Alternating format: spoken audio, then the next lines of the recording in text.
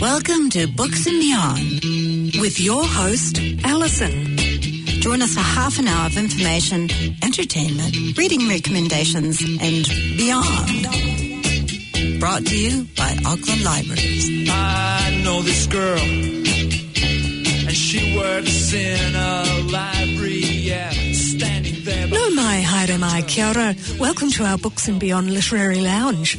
This is your host, Alison, and I'm joined in the lounge today by the lovely Karen. Kia ora, Karen. Kia ora, Alison. It's so good to have you here in this lovely cosy lounge. Oh, isn't it? Yeah, it's great. Isn't it good to have you here? Yeah. Oh, no, but isn't it good for me also to be here? So look, in today's lounge, we're going to talk to you about what we've been reading and what's on our TBR lists, because our to-be-read lists, well, I know mine just gets longer and longer. And we might have time for a hot tip for getting more out of your reading with Auckland Libraries. So I'm wondering if I could start, because I've got a great... Why not? Yeah, why not?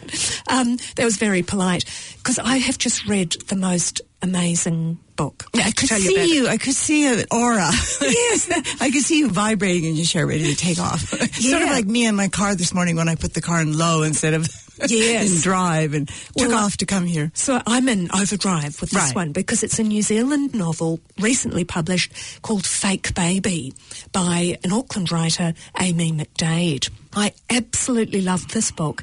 Now, it's set in Auckland and it's a really sharp satire.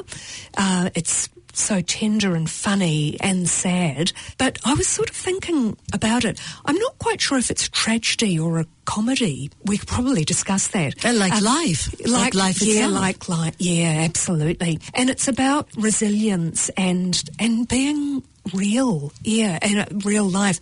So it's set over a period of 9 days, and it follows 3 different characters who are all sort of living precarious lives, which I guess is real, isn't it? Or at times our lives, which might be sort of so ordinary, I guess are really precarious at times, aren't or they? If not at times, could be at any time become precarious. I think that's the thing to keep in mind, isn't it? Yeah, that we're only one step away from having...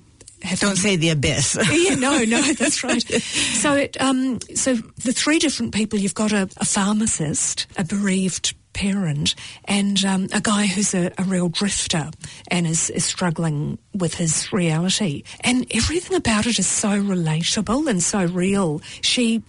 Amy writes about what it's like to be in hospital, for example, to have a baby who becomes very ill, even to have the Jehovah's Witnesses knock at your door at the most inopportune moment, which often seems to happen. And she writes a lot about the Instagram generation too.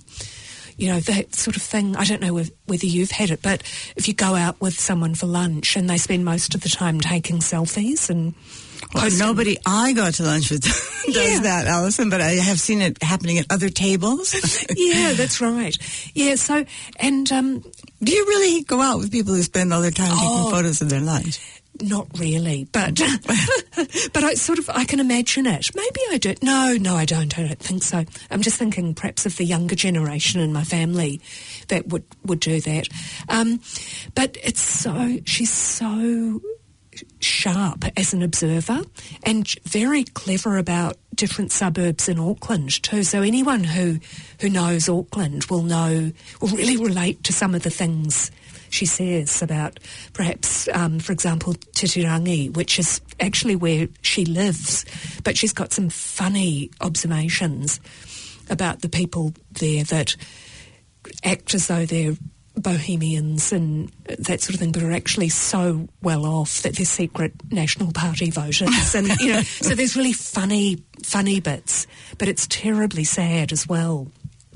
Absolutely loved it. Now, Amy, interesting point about Amy, she's got a Master of Creative Writing from Auckland University. So as well as being a writer, she's also a newborn intensive care nurse too. So I don't know how she would manage to do both things. But well, it sounds like one sort of feeds the other. It sounds like her work is giving her the material At least for this book, maybe not for her next book. She might step further afield for her next book. Yeah, she might. Yeah, you can really see that with, because her writing is so clear, and even when the pharmacist makes a terrible error with his drug calculations, you can sort of see, oh yes, you're an intensive care nurse, but man, what a good writer. So highly recommended. It does seem to be something, haven't there been a few books over the last few years that have been huge runaway successes written by doctors in the intensive care ward, do you remember? And yes. There was another one from Starship, wasn't there? There was, anyway. yes. And Dr. David Geller. Too, David Geller, exactly, yeah. Excuse me. So, yes, I suppose because they're seeing life and they're seeing life at its most raw, I guess, aren't they? Yeah, I think it's also just that that type of profession, I'm going to call it, not a job, it's a profession, in the best sense of the word profession, not because that's higher class, but because of the fact that it means you have a vocation for it. It's a vocation, I should say, probably. It's something that really speaks to everybody because, as we were saying, it's something, you're one step away from finding yourself there and you feel you're in the hands of others. So to hear directly from one of those people who has their hands on the operations that are occurring daily in these places, in these very particular places, I think is something that really appeals to people. Yeah. Questions of life and death. Yes. People are always curious about questions about life and death. All of us, yes, yeah. Now, you were telling me something about a book to do with diagnoses, weren't you? Was I? Yes. I hope you're not calling How to Be Autistic a book about diagnosis. Oh, it is. Well, it is. It is a diagnosis, isn't it? No, you're right. So this wonderful book, I did mention it as we were driving over, what I had on my TBR table not TBR, currently reading. And actually, How to Be Autistic by Charlotte Amelia Poe is not one of my currently reading. It's my currently recently read. Oh, and yes. Because I couldn't be currently reading it because I read it in one sitting. I sat down, I opened it, and I did not stop till I got to the end. It's really, really great book. And it does. So this book, Charlotte Amelia Poe wrote this book after she is an autistic person who won a prize against all odds and against everything she'd ever thought could happen. She won a major art prize with a video that she made with her own webcam, and it was called How to Be Autistic. And after it won this, as I said, major prize where she went to the Saatchi Gallery and, what would you call that? On the calendar of the most important people of the VIPs, premiation. Is that a word, premiation, when you win a prize? Prize giving. Yes. A VIP prize giving attendance. And that gave her the confidence to actually write this book where she just said, I'm just going to pour everything into it that I know. And it was about, you're right, it was about helping people who either had just had the diagnosis or had not had a diagnosis, about to inspire them with what they can be. Mm-hmm. And that was what she said. It was like all the things that she'd been wanting to say, and she had a very difficult time finding her way. She was diagnosed very late, as she points out. If you're not a cis white male and you are autistic, you get diagnosed generally very, very late, although this is changing.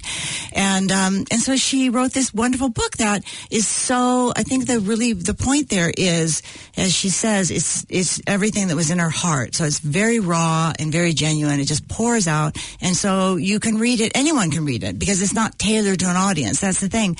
You can write for an audience. She was writing for an audience. It's not me, Karen. But when it's that genuine and that real, any audience can read it. Yeah, and it sounds so good, and it's that authentic voice, isn't it?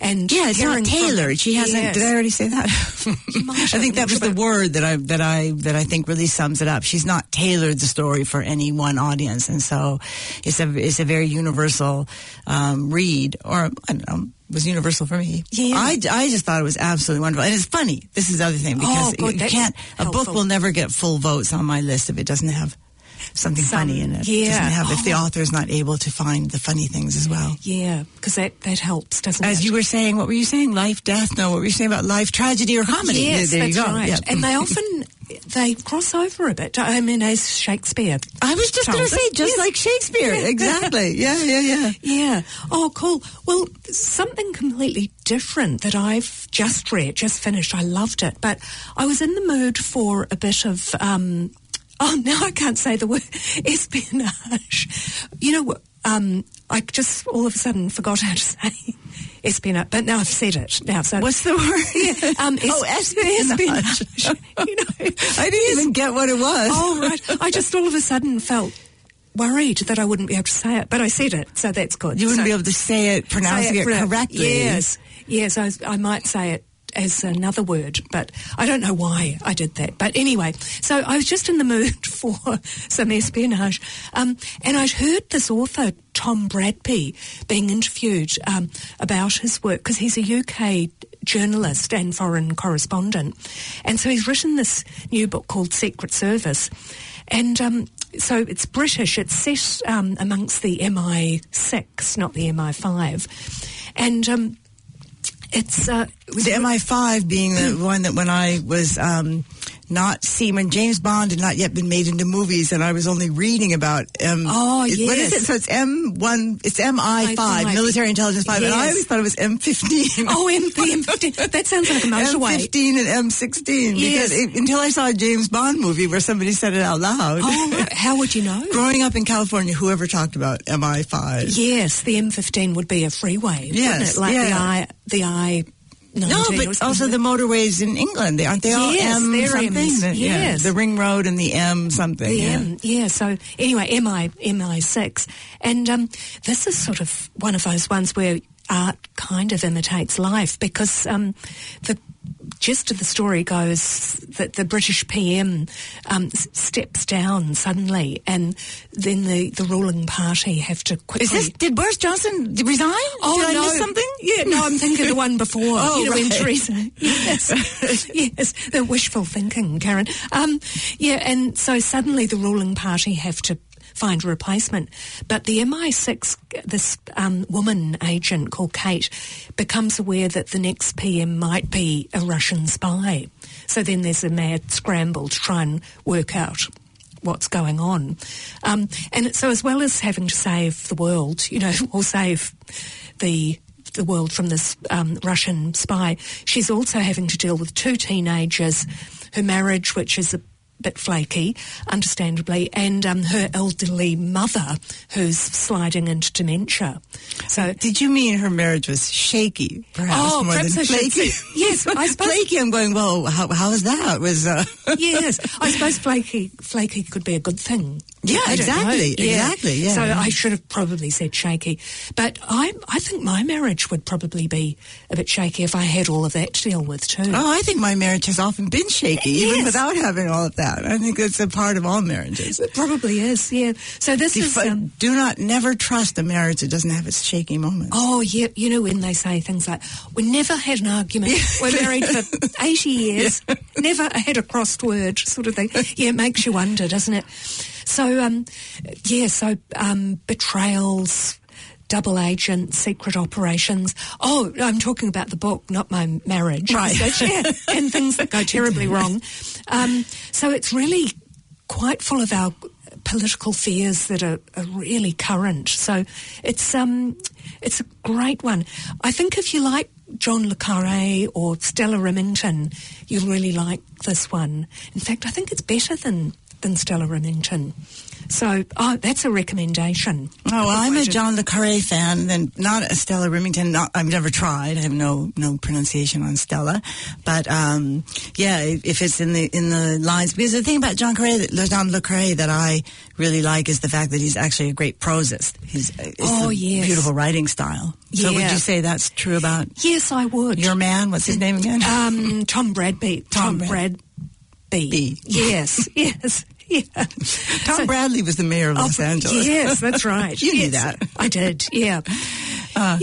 So what else was on your list? Well, I brought in a wonderful book that actually I suggested the library purchase, which is called A Stranger's Pose by a Nigerian writer named Emmanuel Iduma. And this was a book that I wanted to read because Teju Cole wrote the foreword for the book. So Teju Cole is a writer and photographer whose work I so admire, and just his whole personality and who he is, just really, I recommend following him on Instagram, anyone who's on Instagram. Just a real generous human being, and he wrote about this book generously, calling it a ballad with all the lyrics remembered. And this came from a great story, which was, this is in the foreword, that was the reason why I asked for the book to be purchased. And he tells the story of this saxophonist, this jazz saxophonist who played ballads particularly incomparably well. And so one time he was playing and he just stopped in the middle of the song, and they asked him what had happened, and he said, "Oh, I forgot the lyrics." Even though he was playing the saxophone. Yes. Is that not a wonderful line? I forgot the lyrics. Fantastic. And so this book is a ballad in the sense that it's a book about places. It is not travel writing. So as the cover sums it up, it says it redefines travel writing. It's not travel writing. It's a book about places and the people in that place. It's a bit like Bruce Chatwin and like Teju Cole. So it's fragments. It's not put together to be one defining story. It's got meditations, it's got poetry, and I think it's a great book. As remember that time recently when we were talking about pillow books, the books that are good for taking with you to bed? Oh, yes. Yeah, so it's a perfect pillow book, because the point of the pillow book was it had to be a bridge between daily life, which was very sharp and full of facts, and then dream life, which was cloudy, and that's what this is. So that's highly recommended. Fabulous. I wouldn't mind reading that. I'm glad the library bought it too. Yeah, I think Nigeria is a place that it's a place I'd really like to go. It's just really a hotbed of so many talented people are coming out of that country, and it's just, I just want to see where it's going. I want to live long enough to see where it's going. Yes. Yeah. With all of Africa, the African continent. Yeah, if we ever get to be able to travel again. But yeah, no, totally agree on that. Yeah. Oh, cool. Well, then another one I was telling you a bit earlier, that one that I haven't quite finished yet. It's a chunky book, and it's called Faber and Faber: The Untold Story, by one of the younger Fabers, Toby Faber. So it's of course, as we know, Faber and Faber are that publishing giant who published so many of the great 20th century poets and writers. I'm really loving this, but it's a big read. It's sort of more an archive, I guess, of original documents, so like letters and memos. Some of them quite funny too, board minutes, etc. Which Toby would have had access to, being one of the family. Yes, being one of the family, I guess. Yes, so it's a really rich resource, but it tells the story really of the beginnings and the middle of the Faber and Faber story, and because T.S. Eliot was one of the directors. Yeah, I didn't actually realize that he was one of the directors, because I remember this story about he started there. I'm sure if he was a director, he became a director later, because I remember at the beginning he was just a guy sitting at a desk reading manuscripts and writing blurbs, because I remember they said that he was really good at writing blurbs. It was one of the things his colleagues appreciated about him, was his ability with a good blurb. And then there were those famous manuscripts that he'd turned down. Yes. What was the one?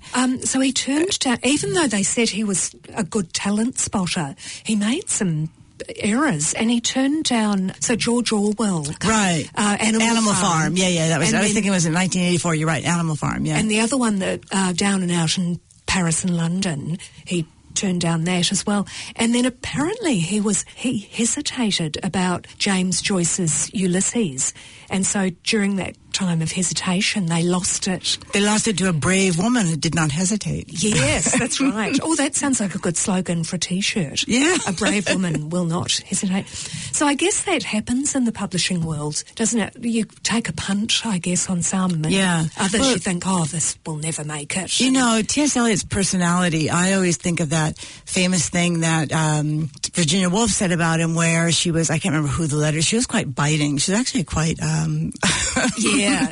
even about dear friends, she had quite a tongue. Wasn't that bitey, wasn't she? Yeah. And she said, Tom, they all call him Tom in the Bloomsbury Group, Tom is coming over to lunch in his 4-piece suit.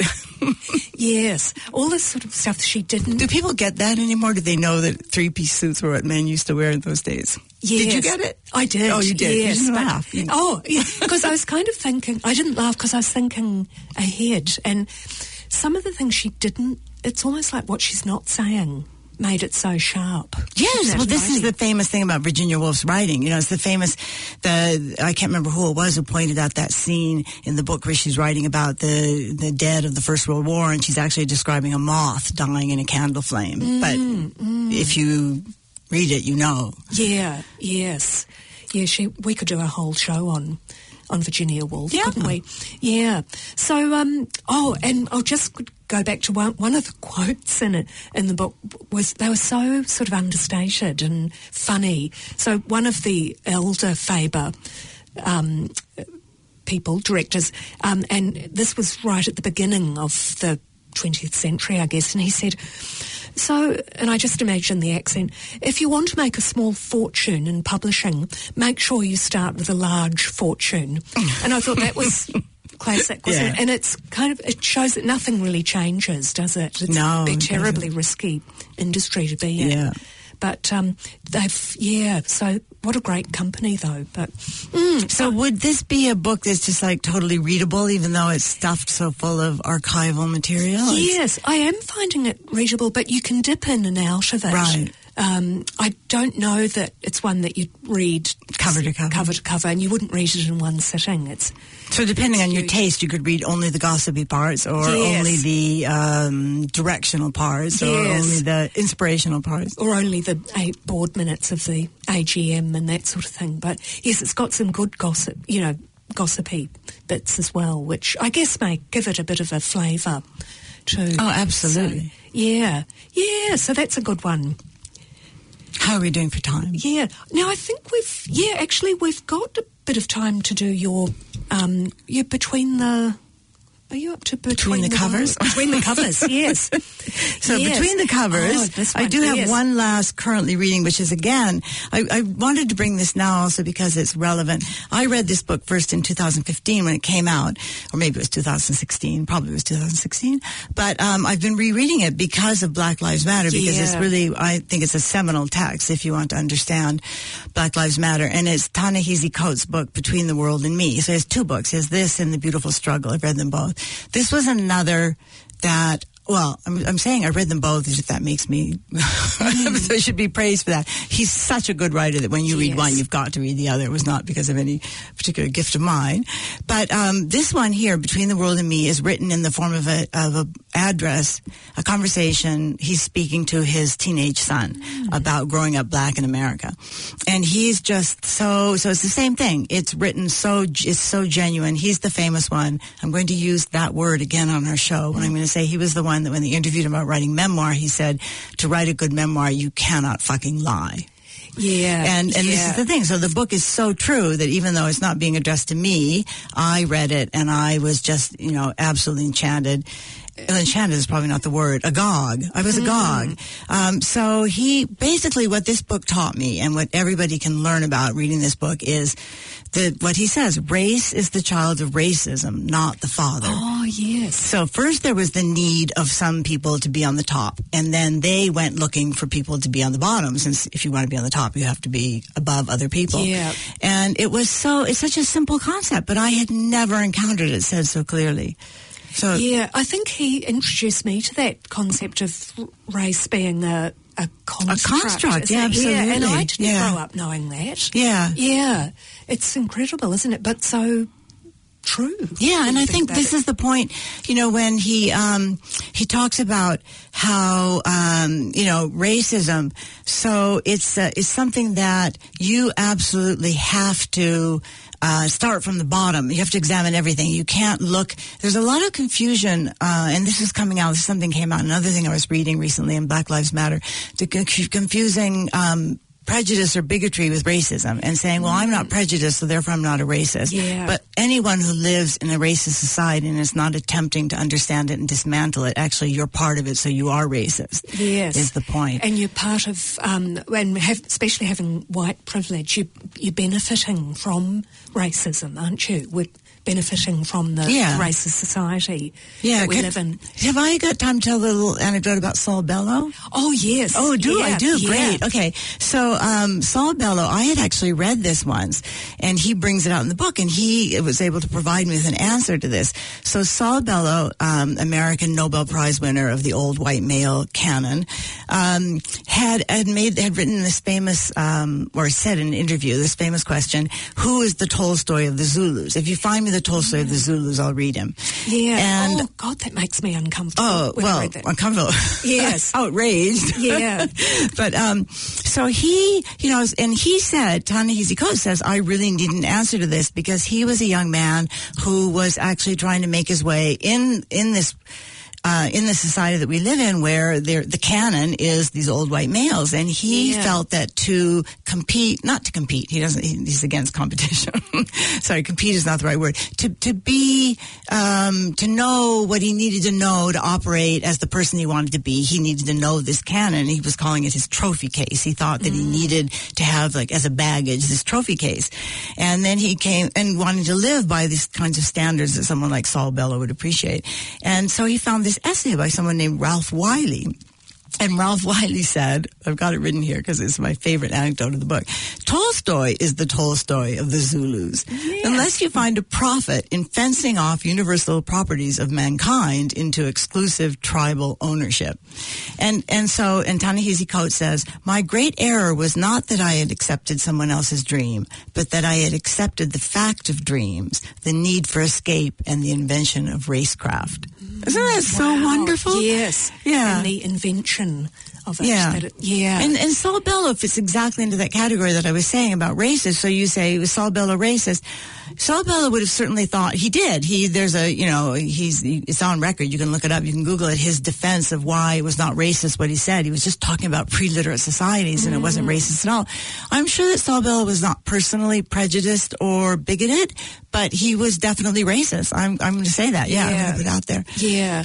Oh, good on you. Yes, because I had wondered, I asked you earlier today, I said, do you think Saul Bellow was a racist? But no, good on you. And yeah, and I think we just have to say it. Well, when you asked me that earlier when we were on our way over, and I said, well, I don't know. And then thinking about it now, I think that, yes, I think it's important. This is what Black Lives Matter is all about. Yeah. It's important to call this out, Yeah. Yeah. Oh, no, good on you. That's great.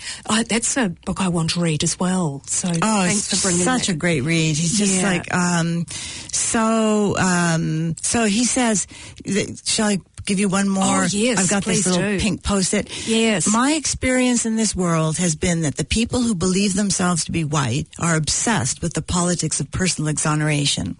And the word racist to them conjures, if not a tobacco-spitting oath, then something just as fantastic, an orc, a troll, or a gorgon. I'm sure that was true of Saul Bellow.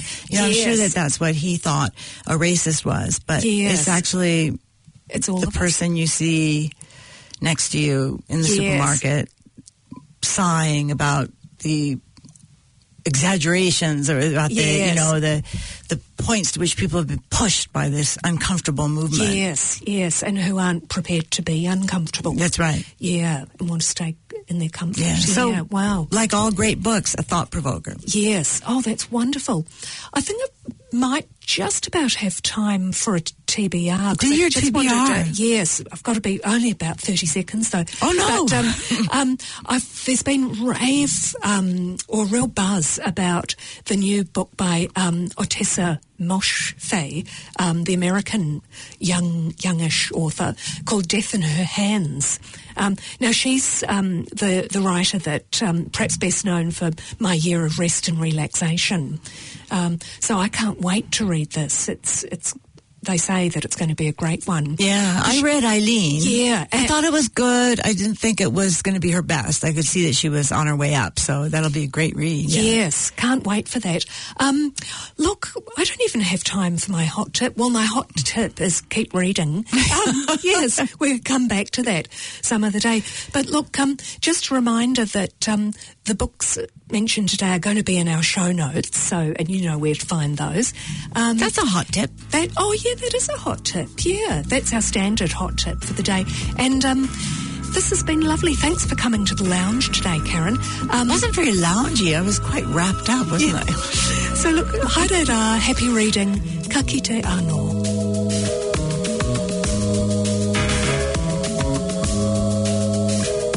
This program was brought to you by Auckland Libraries. Find us online at aucklandlibraries.govt.nz and catch the program next Sunday at 9:35 p.m. on 104.6 FM or anytime online at planetaudio.org.nz/books and beyond.